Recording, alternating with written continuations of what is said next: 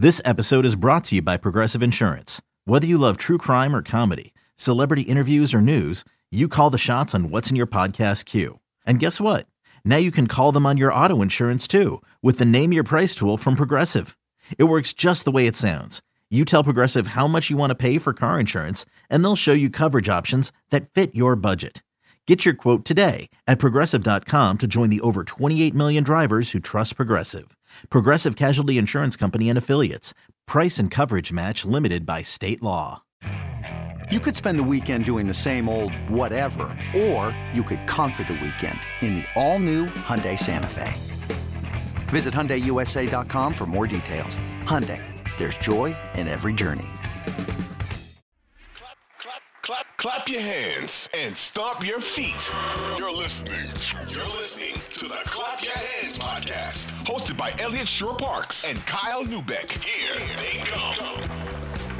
What's going on, everybody? Welcome to another edition of the Clap Your Hands podcast, brought to you by Odyssey Sports. Make sure you hit that download button on the Odyssey app to get all the latest episodes first. Brought to you by Sports Radio 94 WIP. And Kyle, today kind of feels a bit like an emergency pod. I know the comments came out yesterday, but when we talked last week, we figured we would be doing maybe a big summer recap or whatever. Joel Embiid, man, he knows how to keep things interesting. How you doing today? Yeah, the rare emergency pod that happens a day after the news comes out, which came out 3 or 4 days after the interview was done, which honestly, it's really remarkable. Anytime something like this happens in like today's age and social media and how that all works, for it to go like 3-4 days without anybody even really noticing that he said this was probably the most remarkable part of this whole saga. So, well, I woke up, I was in Charlottesville this past weekend, and I woke up on what's today, Tuesday. So I woke up yesterday on Monday, and I saw like shout out to AJ Torres, I think maybe it was, that tweeted it, and I saw the video, and I'm like, wow, I must have missed this blowing up as a big deal. And then, yeah, it is funny how he says it a few days ago. I mean, it's kind of buried like in the 27th minute of an interview with Maverick Carter. So props to whoever decided to take and watch the full 27 minutes to get it. But for those that I guess have been living under a rock, if you're a Sixers fan, Joel Embiid, an interview with Maverick Carter, he's asked, it's funny, they're actually talking about soccer beforehand. He's saying he's a Real Madrid fan, like they're doing all that. And so he goes, all right, Joel, like, you know, busy summer for you, getting married. Like, you know, what's next? What's next for you? And he basically goes, I want to win a championship. I'm paraphrasing here because I don't have it right in front of me, but he goes, here, I have the quote. I'll read the direct quote. I just want to win a championship, whatever it takes. I don't know where that's going to be, whether it's in Philly or anywhere else. I just want to have a chance to accomplish that. I want to see what that feels like to win the first one. And then you can think about the next one. And then he goes on to say some other things, but that's the and I thought part. some of the other things he did say, I felt were kind of important. We can get into that in a little bit, but obviously that's the headline. That's the shocking part of the quote. You know, I say this often, but I say it because I mean it. You've covered Joel basically his whole career. There's not many, if any, people in the city, I think, have a better read on him than you. So when you see the comments, when you read them, when you watch them, with everything you know, just give me your reaction to them. Well, so I'm going to tell you what I wrote in my article about this yesterday, and then we're going to touch on what Joel did in reality. So my prediction was that once this picked up steam and Joel was going to be asked about this in a public forum, I said that when Joel gets asked, that he's going to say he's not the general manager. He doesn't control trades, and whether he plays in Philadelphia, he could get traded for Steph Curry, which he's said like 100,000 times as a joke, quote unquote, at this point. He'll say the right things about wanting to stay and win in Philly, and he's going to pretend as if this does not mean what it actually means. And within about an hour of publishing that story, he comes out and he pretends that he was trolling essentially on Twitter yesterday. And so I want to say this, like, you're asking me for my insight, but I think this is bullshit. Like, I think it's a completely genuine feeling to have on Joel's side. If he's looking at the landscape and saying, I might have to start looking toward the exit door a little bit over the next year or so, right? Because if Harden gets traded and he gets traded for role players and maybe like a pick or two or whatever it is, and they're not a real contender this year, he then turns 30, he's heading into 31 and thinking, what's the path for us to contend, us as the Sixers? And maybe they strike out in free agency. Maybe their best option next summer is a guy who doesn't deserve the full max and they have to commit to a bad deal to bring another guy in. I could understand at that point, after all that's happened here between injuries, the Colangelo burner accounts, the mistakes they've made with roster building, the Horford season, all that. Like Daryl Morey wasn't here for most of that or did all that, but he might have to be the guy who ends up cleaning it all up and figuring that out. And I could get all that. To say what he did in public, which he knows exactly what he's doing by saying that, right? It doesn't mean that he wants a trade right now. It means that he knows by saying that he's putting some pressure, he's exerting some pressure on Daryl Morey, on ownership, on everybody else in the front office to say that I'm not going to be satisfied with just like a punt year. I want to compete. I want the right people around me. And that's great. Don't fucking come out on Twitter and tell me that you're trolling. That's if you're going to be passive aggressive and do things like this, which I think is honestly fine. Like a player of his stature should feel empowered to say, I'm not just going to take a gap year, essentially in the midst of my prime coming off of an MVP. That is completely justifiable, regardless of what happened in the playoffs. That is an understandable emotion to have. But don't say shit like that. And then when people find out that you said it, hide your hands. Like that's nonsense. And that's the sort of stuff that you and I have talked about on this pod. Like if he's going to be a championship level leader of this team, you have to make decisions and then stand behind them and not act like a little kid who got caught with his hand in the cookie jar. So when I first saw the comments on Monday morning, my initial reaction was this is going to be a big deal. And I didn't know how it would be a big deal in terms of people would be mad. It would be interesting, all those things. But my initial reaction to the comments were kind of how you feel about them. And I think this always ties back to Harden right now with the team. But there's also been reporting, whether it was yesterday or within the last few days, that Joel Embiid wants James Harden back. I believe it was actually Sam Amick yesterday that reported this, that he wants James Harden back. And he said it publicly. And he said it publicly with Rachel Nichols as well. He said it publicly as well. But so when you look at the comments through that lens of maybe he's not happy about this James Harden thing. Maybe he's worried the trade package is going to be role players. And so if you look at the comments through that, it's basically saying, hey, man, I want to win a championship. I work really hard to make sure I'm ready to win a championship. I love that he defended the MVP thing because I think he should defend it.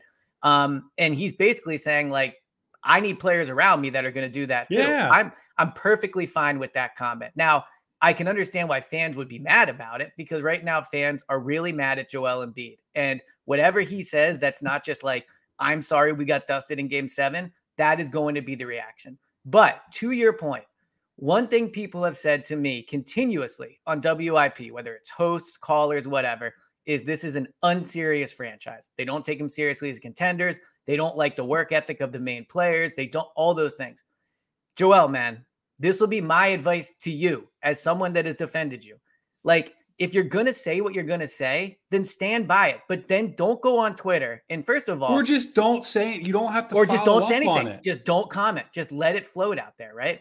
But I didn't like the tweet where he puts like, it's me and you forever or whatever, ... 5 days, where it's like, all right, look, we know you might be getting married in 5 days. Was my interpretation of that. 100%. But it's also a double entendre in the way that he knows people right now are looking for him to comment on that video. And so the beginning part of that tweet is like, oh, we're going to be together. Don't worry about it. Then it's like, haha, just kidding. Talking about my wedding. And then someone like responds to him saying, come on, man, win a championship in Philly or whatever. And he's like, hey, check my middle name. It's like, Joe, man, you were funny at the beginning of your career. I enjoyed the tweets. I got news for you right now. People don't find it funny that every time you say something, you just basically do the like, hey, you guys know you can't take me seriously. It's like when he would take shots at Ben and then at the podium, like on Twitter, and then at the podium be like, oh, I don't know who that guy was. I just thought he had a nice jacket on.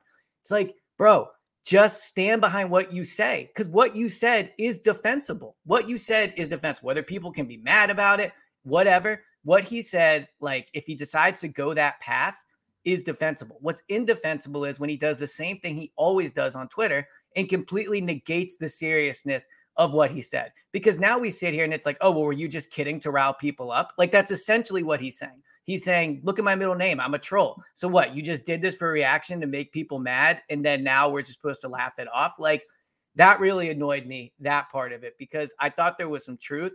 Now I'll also say, Joel, like, just don't add it in there. Just say, I really want to win a championship in Philly. I need contending pieces around me. Adding the or anywhere, that's where, if you're going to do that, then stand by it, but don't back off of it on Twitter. Well, also, I think it's very clear. He was not trolling. This was how he felt in the moment. And I would imagine, given that he's interviewing at a film festival, that he probably doesn't think this is going to get widely circulated. He's probably not thinking about it that much, to the same point as the rest of us, where nothing happens for 4 days essentially, and then it comes out, and now all of a sudden, I'm trolling. And right. We said this at points last season. I think there's a difference between trying to be funny and having some fun and acting like a clown. And I think this skews toward you're acting like a clown. And look, I really like Joel. He's a fun guy to deal with. I like talking with him, covering him, all that stuff. But at a certain point, and this should be the point, you need to realize that this kind of stuff is not going to be tolerated by the fan base, I don't think. And I think he doesn't seem to understand yet how mad people are about how last season ended. I think this is you could get away with this 4 or 5 years ago or whatever, when there are no real stakes for this team, or you're still on the come up and it's still, young and fun Joel, like what a breath of fresh air, all that stuff. Now look, this is the price of being as good as he is, which is a good thing in many ways, right? You have pressure to win and deliver. It's not good enough to be talented and funny and, look at what Joel tweeted. You now have the pressure of you've won an MVP award. And even before that, you were in the mix for MVP awards to be the best player for that season for the entire league. And people expect you to deliver on that sort of promise in the playoffs. Not only did he not deliver, and look, I know we can say he was injured and he's had this problem and that problem, and this team wasn't good enough, so on and so forth. The fans want results, man. And it's that simple. And they don't want to hear. And it's such a shame too, because I thought you and I agreed on that Rachel Nichols interview where he's given James a lifeline. I thought that was an example of a mature leader who's trying to do what's best. Yes, for him, but also for the team. And then he follows it up with this bullshit and I'm trolling. And it's like, dude, have you learned anything from your time here? Because you should have. Well, a couple things. One, and I'll tie Daryl Morey into this, is like then he tweets, I thought I was the number one troll, but now it's actually Daryl. And Daryl's tweeting out the picture of him at the Crumble Cookie. And like he tweets back at Mike, from Rights Ricky Sanchez, like, you're obsessed with centers.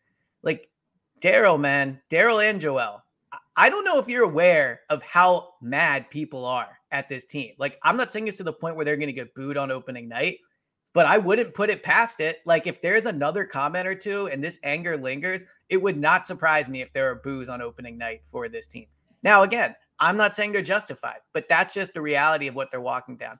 And the other thing that's annoyed me in the reaction to this, and probably what's annoyed me about it is it's true, is a lot of people do the whole like, man, Jalen Hurts and Bryce Harper would never do this. You'd never see them do it. And I'm like, well, first, Joel has so much more history with this city. He bears a burden on his shoulders that Bryce Harper does not carry around. He's had a more successful career in a Sixers jersey than Bryce has had in a Philly. Like, we can go down that path. But what like annoys me about it is it's right. Jalen would never say like, hey, I hope I win a Super Bowl here or somewhere else, and then tweet about it the next day. Hey, you guys know me. I'm just kidding around. Bryce would never do it. Like, they wouldn't do it. And it sucks because Joel, in my opinion, is a better player than those players. They're all great. They're all great players. But Joel, I think, is better at basketball than they are at their respective sports. So, like, Joel is just kind of doing this to himself. But then on the flip side, I do agree. Like, I like the James Harden comment and everything. But kind of the main question after the frustration of this, of like, what are you doing, Joel, is now people talk like, is he going to ask out? You see Zach Lowe say yesterday, this is something that's been simmering. The Knicks rumors always come back up. I don't think Joel is going to ask for a trade, but I do agree with you too, where if this Harden thing gets fumbled and he gets to a training camp or he gets to the end of the season and he doesn't feel that there's pieces around him, like I thought what he was doing in this comments were saying, hey, I will ask out whether or not, I do it soon or whatever. If I have to go elsewhere to win a championship, I will do it. How close do you think he is to doing that? eBay Motors is here for the ride. Remember when you first saw the potential? And then through some elbow grease, fresh installs, and a whole lot of love, you transformed 100,000 miles and a body full of rust into a drive that's all your own. Look to your left. Look to your right. It's official. No one's got a ride like this. There's nothing else that sounds like, feels like, or looks like the set of wheels in your garage. With over 122 million parts, you can make sure your number one ride or die stays running smoothly. So there's no limit to how far you can take it.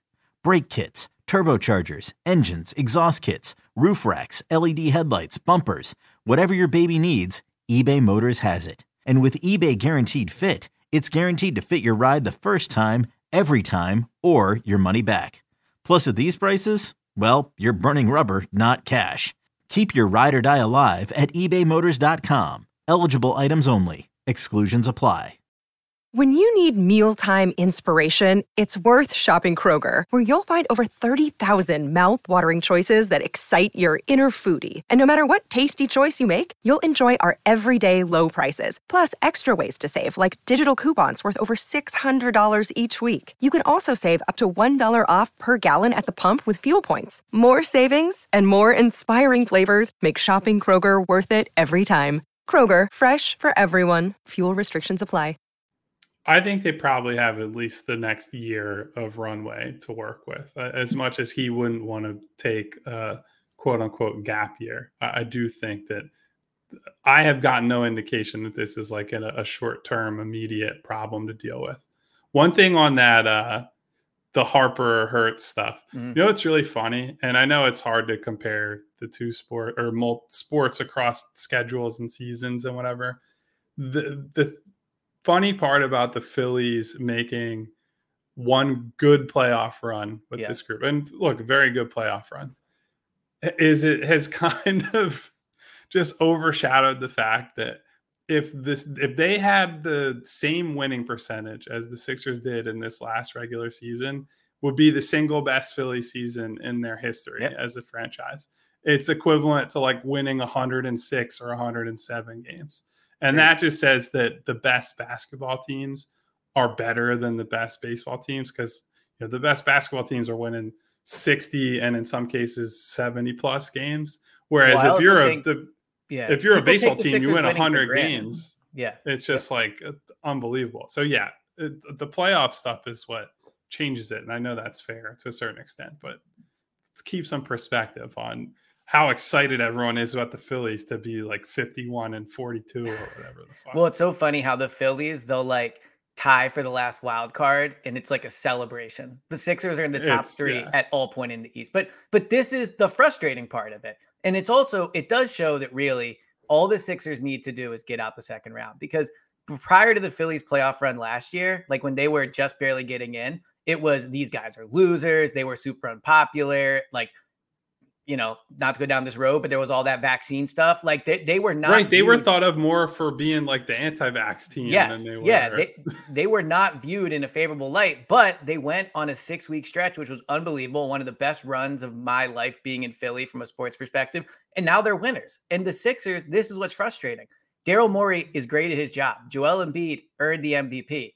But they're doing this to themselves in terms of making people like the topic of sports today should not be people being furious at Joel Embiid. It shouldn't. Like Joel, like you've controlled this. Now, the other part of it, to kind of continue to tie it back though, is I think it's a pretty interesting revelation. I know he said it to Rachel Nichols and he meant it, but I do think it's pretty interesting revelation. Like maybe Joel is mad about how this James Harden thing is playing out. Like, do you think that Joel, we can talk about, is Harden worth the max? Do they need him? Like whatever. If Joel really wants him back and this is not happening, like that is a very interesting wrinkle to all this.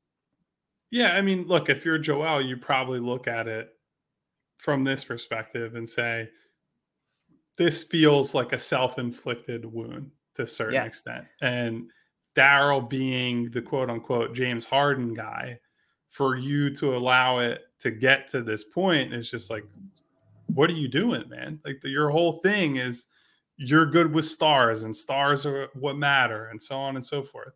And so to allow it to reach this point is just like, what's going on here? And I could totally understand the instinct from Joel to say, well, I clearly need to leverage some pressure here and put some pressure on the organization because this should not happen. And like the reason you bring in a Daryl Morey is to avoid situations like this happening.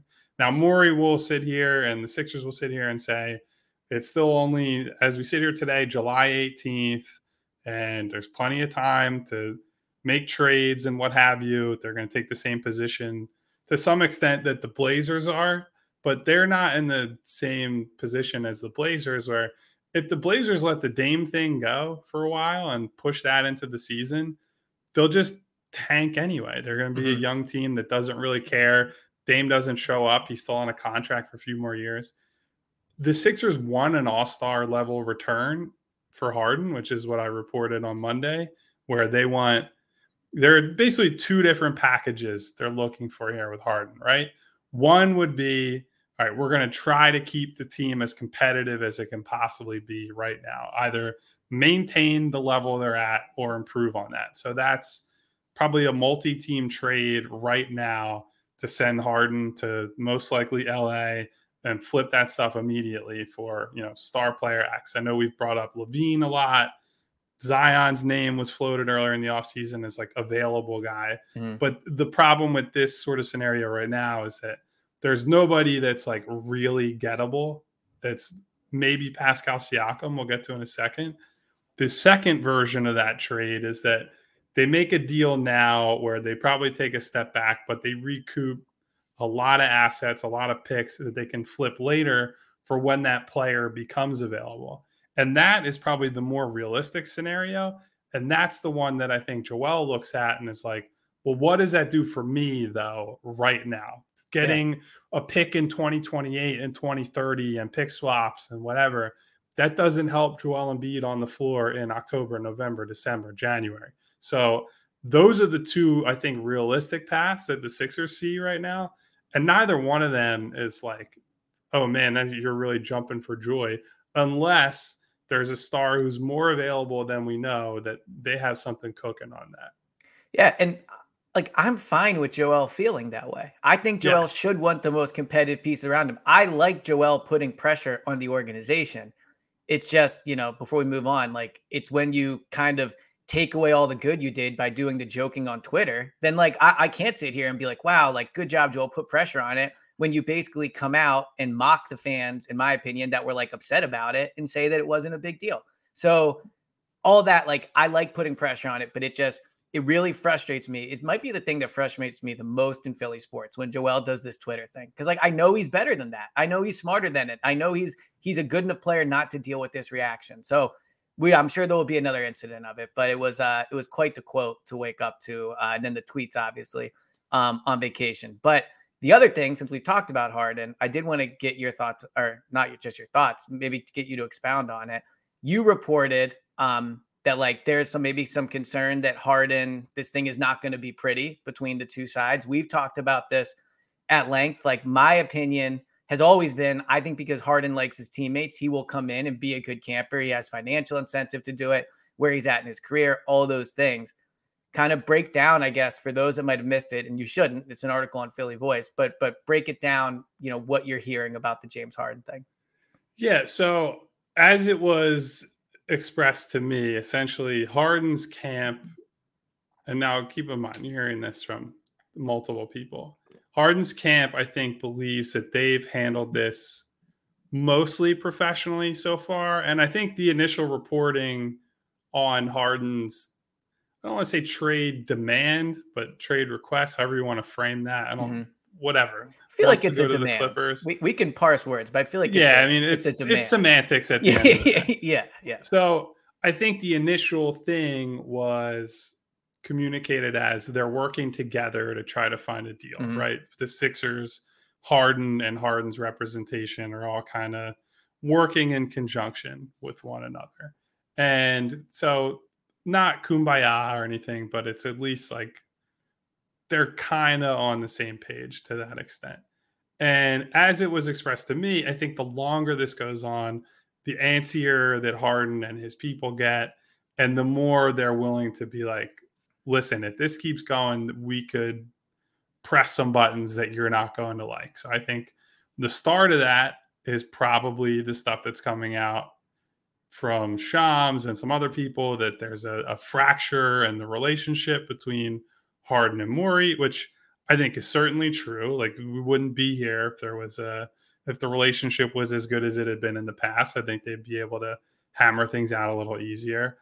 I think maybe at some point you might see Harden and his camp get to the point where they're talking about whether there was some kind of handshake deal between the Sixers and Harden last summer that now is not being honored, because that is really the nuclear option, in the sense that triggers, if they start going public with that, NBA investigations and what have you.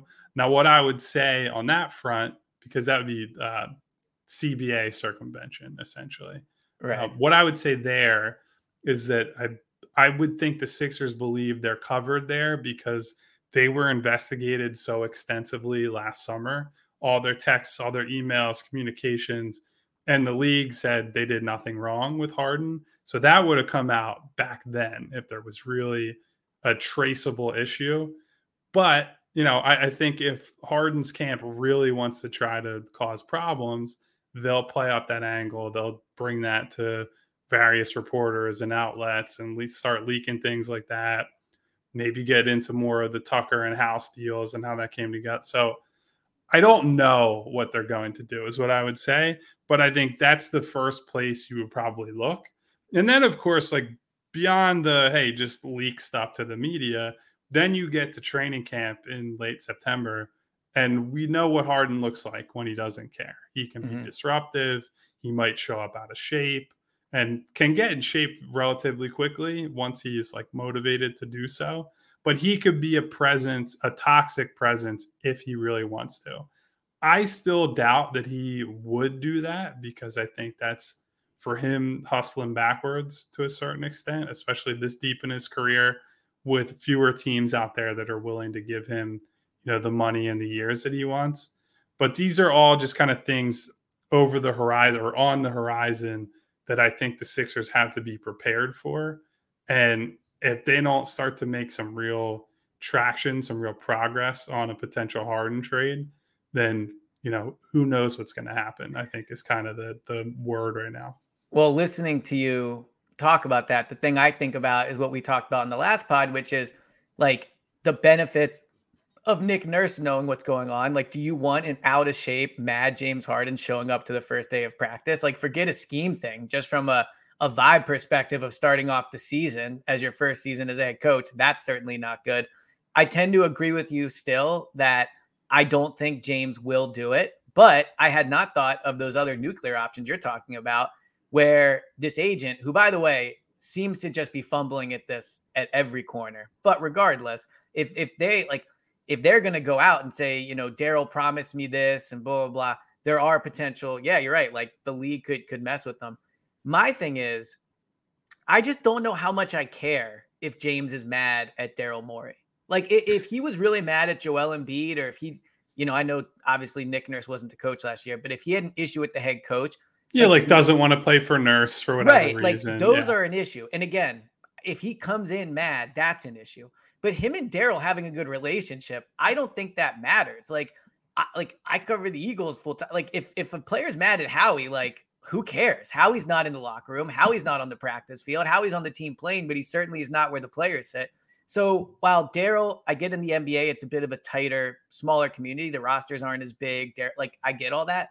But I don't know, man. Like, if their card they're going to play is Harden and Daryl, like James Harden and Daryl don't get along, okay. Like, then you shouldn't have opted in. And I get that they opted in with the belief that they will be traded. But when you opted into that agreement, you essentially kept very open the door. Well, you completely open the door that the Sixers control your fate, because they do control it, but also the possibility you could come back. So all, like, the initial set of cards they're playing, to your point about leaking it to Shams and all that Daryl and James will get along. Like, I don't really care. Like, I don't think that's that nuclear of an option to play. I mean, am I wrong to think that? Like, who cares? He doesn't like the GM.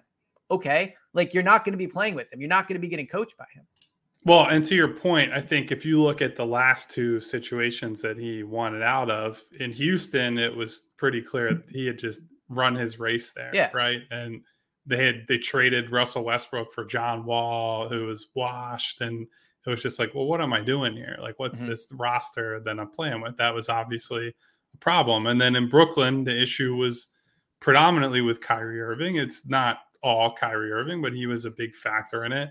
And so that was it. That had a real night-to-night impact on, all right, who am I taking the floor with? What do we have to work with here? Who's the coach? And so on and so forth. And now it's different. It is a managerial front office type problem. And so you could envision a reality where he says, well, fuck it. I'm on the final year of my deal. I like my teammates. Joel's really good, blah, blah, blah. And then just decides, I'm going to show up and I'm going to hoop and I'm going to, we're going to let the chips fall where they may. But I think the reason that it's still a credible threat is because even if the parties and the type of people that he's been mad at before are different, it's still like, this guy has shown when he puts his foot down, he means it. He doesn't empty threat you. He doesn't play the good soldier when he's not happy. He makes it known that he's not happy, and he shows that at work, and it negatively impacts your franchise. And so even if it's different, and I agree with you, I think it could be different. And I think if the Sixers are trying to spin it and look for the silver lining, I think they have reason to do so. But the reason that it's a credible threat is because Harden has been in at least sort of similar situations before, and he has dragged the whole team down with him. Well, and that's the tough part about him opting in, where it's like, well, what can the Sixers do? Like Daryl and Embiid, and we talked about this, like they can throw him lifelines and they can say we really need him, and all the, like, Daryl can apologize profusely and say what, but like contractually there is nothing that can be done. James has opted in. And I do wonder, I saw this on ESPN, like if he's traded, he gets a trade kicker of an additional $5 million. You do wonder if maybe that's part of the reason that he really wants to be traded, is just to recoup some of that money. Maybe he felt he lost by taking his like cheaper deal last year. And the other thing I would say about that is, I think we've gone a little far in just saying he took 15 million less just to improve the roster. Like, James, like, that's kind of your bad, number one. Like, if there was a ton of money out there and you turned it down, like, sorry. B, you didn't get in writing. But also, like, C, you were coming off a bad year. Like, you were bad in the playoffs. You were hurt. You had not as much negotiating power as you do coming off this other year. So I think that James is mad at Daryl in some ways, but I also think, again, he's just projecting his poor mistakes onto Daryl in a way. And that's not to completely absolve Daryl. If Daryl has messed this relationship up and now Joel's mad, like, Daryl holds responsibility too. But James, you also need to look at in the mirror and say, you took less money willingly, whatever was promised, it wasn't in writing. Like, you took less money. You opted in, which gave the Sixers control of where you go and limited what they could do for you financially. Had he opted out and was a free agent, who knows? Maybe the Sixers start to feel pressure about the nuclear options you talk about, or they, like, who knows? Maybe they end up giving him more money. But once you opt in, you end that. So just add it all up. Like, it just seems like a situation where they're either going to have to trade him or he's just going to have to get in a better mood about this, because he also holds responsibility. Yeah. And to that point, the quote he gave in the playoffs, I think it was during the Nets series, about sacrifice and how the whole year was about sacrifice for him. And he was going to see what it brought back to him. There were some people who thought that was a positive. I thought the way that he said that was really telling, and that it was like sacrifice, it's not true sacrifice if you're saying, what does it bring me? Like, what is it for me? The whole Yes. basis of sacrifice is that you're just giving yourself up for others, And you don't expect anything in return. Whether it's exactly. And so, look, I get it. If we want to say that he could have gotten more money and he took less so that PJ Tucker and Daniel House Jr. could be on the team, that's great. And that's a great thing to do. You don't then just get to gloat and be like, well, then what do I get now? Like what you got were two teammates that you probably wouldn't have had otherwise, who helped your team and gave you a chance to win. And you and your co-star teammate fucking no-showed in the two most important games of the season, and you lost. That's what sacrifice got you, because you didn't deliver when you needed to. Like, you can't come back this summer and throw a hissy fit because you had an absolutely ridiculous meltdown in the two most important games of the year. And now it's like, well, why aren't you paying me, $150 million over 3 seasons? Because of what we saw happen on the floor, dude. Like, sorry that the Rockets thing fell apart because they'd rather pay Fred VanVleet the same money than you. Like, that's the market. That's how it works. All these guys will always tell you it's a business. It's a business. It's a business. And I understand when it comes to this level of money and you're a star who's been catered to a certain way, it's hard to set that aside. But this is the reality, man. Like, you're in your mid-30s, you've had hamstring issues. You have one of the most notorious playoff resumes in the league, and not in a good way. And you were about to reach free agency and find out that there are not a lot of people out there that were willing to offer you a ton of money. And so the Sixers were one of the teams who kind of felt the same way. They were going to give him, I don't know what at this point exactly. They wanted him on a team-friendly deal. But this ends up working out, at least in terms of the long-term stuff, better for them than him. And so... Well, and that's the thing too. Like, every decision he's made has backfired on him. Like, taking less money for two teammates. If you're really that upset about about wanting to be the center of the offense, well, then to your point, like, you made the sacrifice. Like, you did it, and so I respect you for that. But you did it, and you opted in. Once you opt in, like, the Sixers' ability to help you is gone. It just is. Like, they can try to trade you to the Clippers but it's also on Daryl to make sure it's for the betterment of the team. But to kind of wrap these two topics up in a bow before we talk about Siakam, it does make me worried about how this season could go. I have been very much in the camp of, I'm okay running it back. I think they have a chance to contend. I think continuity matters. Like, I do believe in all that. But I also know, and you know this too from being in locker rooms, like, off the court stuff matters. And the tenor of these pods is changing. Like, when the season first ended, it was being mad at the team. We get all that. But then you can look at, positivity, and like, they were good. But now it's Joel saying he really wants Harden back. Joel is talking about maybe not playing here. Harden's really mad at Daryl Morey. Who knows what's going to happen with that? Like, and this might be a stretch, but I don't super think it is. Like, Tyrese Maxey's in a contract year. And if, let's say, 2 months into the season, Tyrese is not getting the opportunities he wants, like, who knows how that plays out? Maybe he's saying, hey, like, I need more opportunities for my contract. Or when we talked earlier in the year, you said you weren't going to put me in trade rumors. I know you want, like, there is so much there bubbling under the surface that there is a worry for me that, as good as they are, and as much I do think they have a real title, a shot to contend, like, it's a lot to manage and it's a lot to be worried about. Well, and not to compare them to the 90s Bulls, but like, unlike in a scenario with The Last Dance, for example, those guys had all won a ton of shit already when that happened, right? Where all the issues that are going on behind the scenes, where Scotty's not getting paid and Jordan's going to retire and Phil's going to leave and all that stuff, they all were able to put all the personal and individual bullshit aside because they knew, we've won multiple titles together. Like, this is worth it. I will buy in because I know that the payoff is potentially there. Whereas this group, you could go into the season and say, other than Nick Nurse, who won a title 4 years ago, a lot of these guys are like, well, why am I sacrificing for this group? Nobody else here has won anything, really. None of the, like, team driving players. Joel hasn't won anything. James hasn't won anything. Tyrese certainly hasn't. And so you have to avoid that sort of mentality seeping into the whole team, right? You can't go into the season with guys worried about themselves and what the next thing is. Everybody has to be dialed into this season and the next goal and the next game and the next step.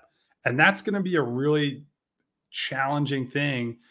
Now, luckily, Nick Nurse is not a first-year head coach. This is something that he's had some experience with high-level teams and so on and so forth. So maybe you could sell that he's going to be able to wrangle these guys. But I find it hard to believe, even though it seems likelier every passing day, that they're going to bring Harden back and everything's just going to be like, oh yeah, everyone will line up and be happy and they're just going to put all business aside and go out there and win. I don't think that's realistic.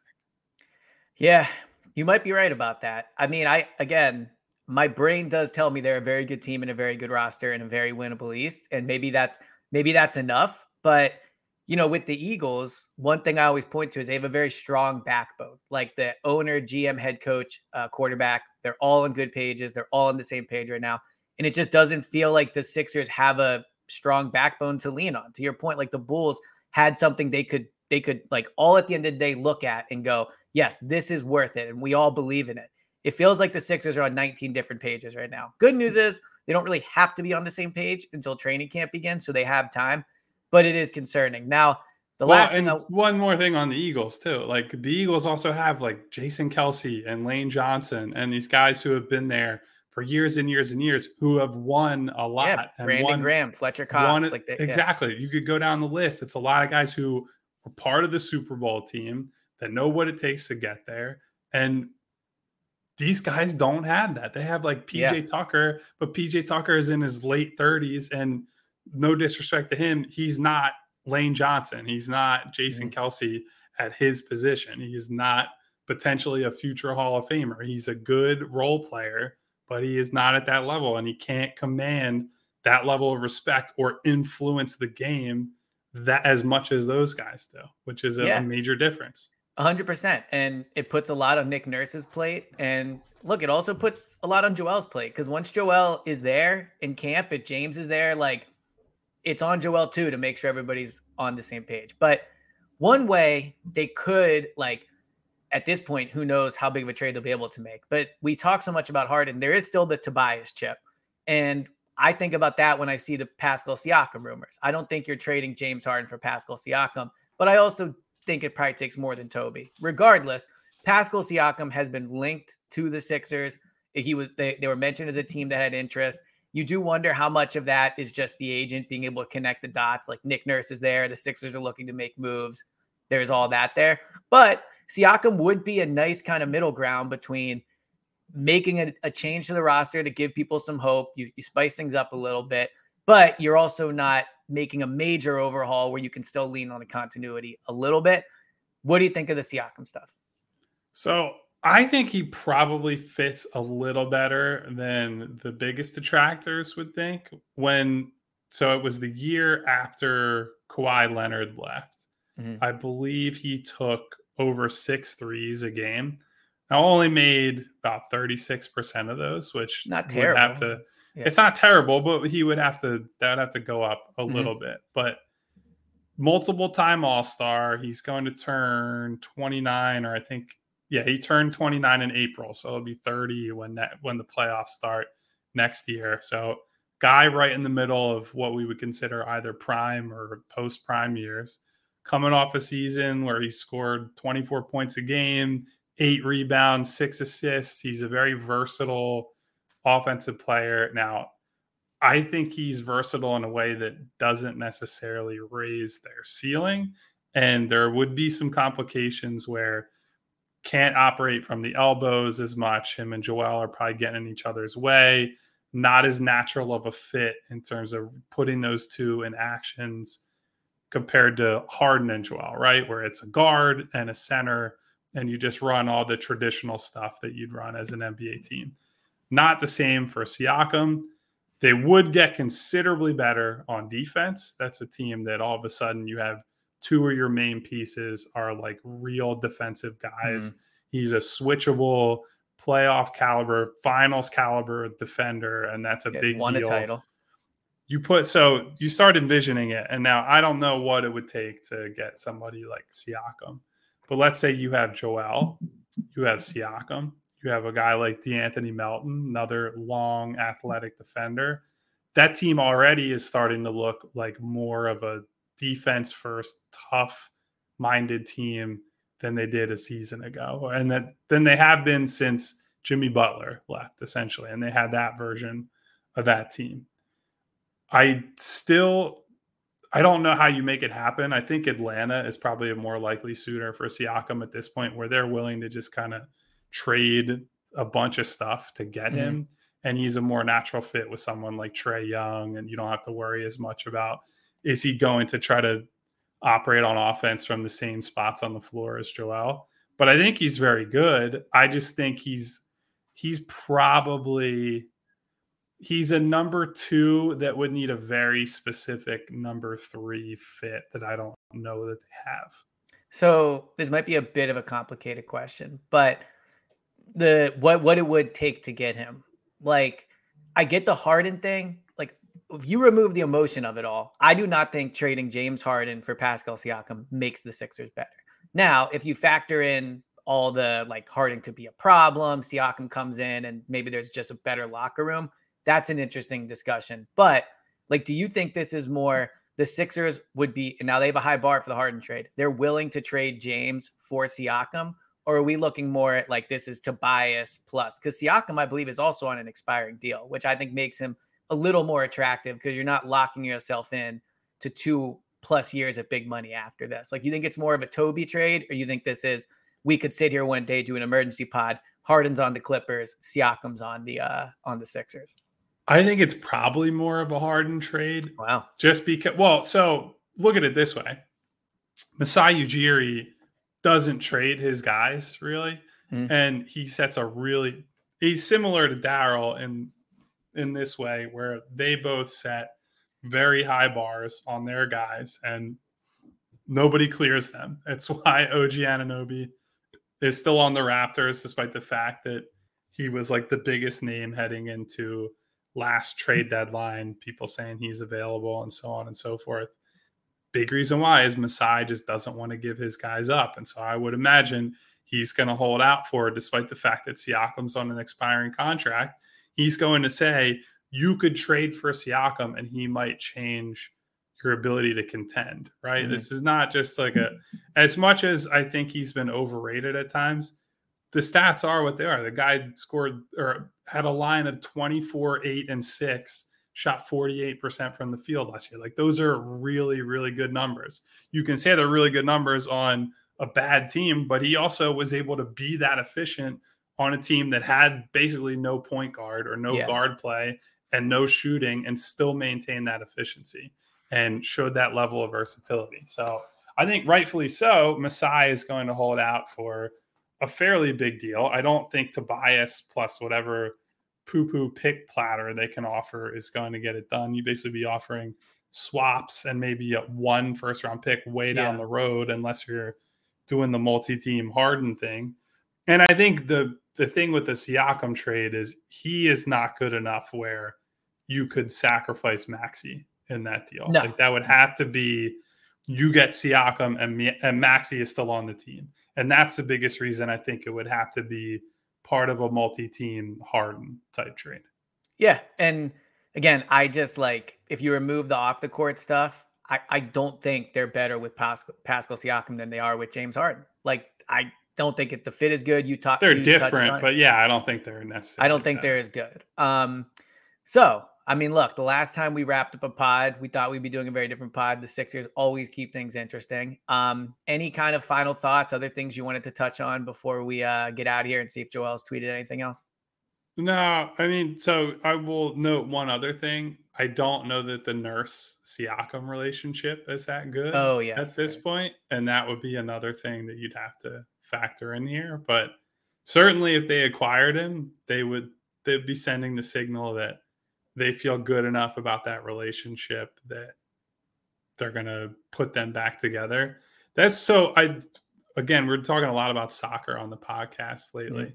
I think one thing that happens a lot in soccer that people don't think about as much in basketball. It's like these trades are very rarely made without a lot of behind the scenes intel, right? It's middlemen and agents and what have you putting feelers out there. Like, how would you feel about playing with XYZ at this team?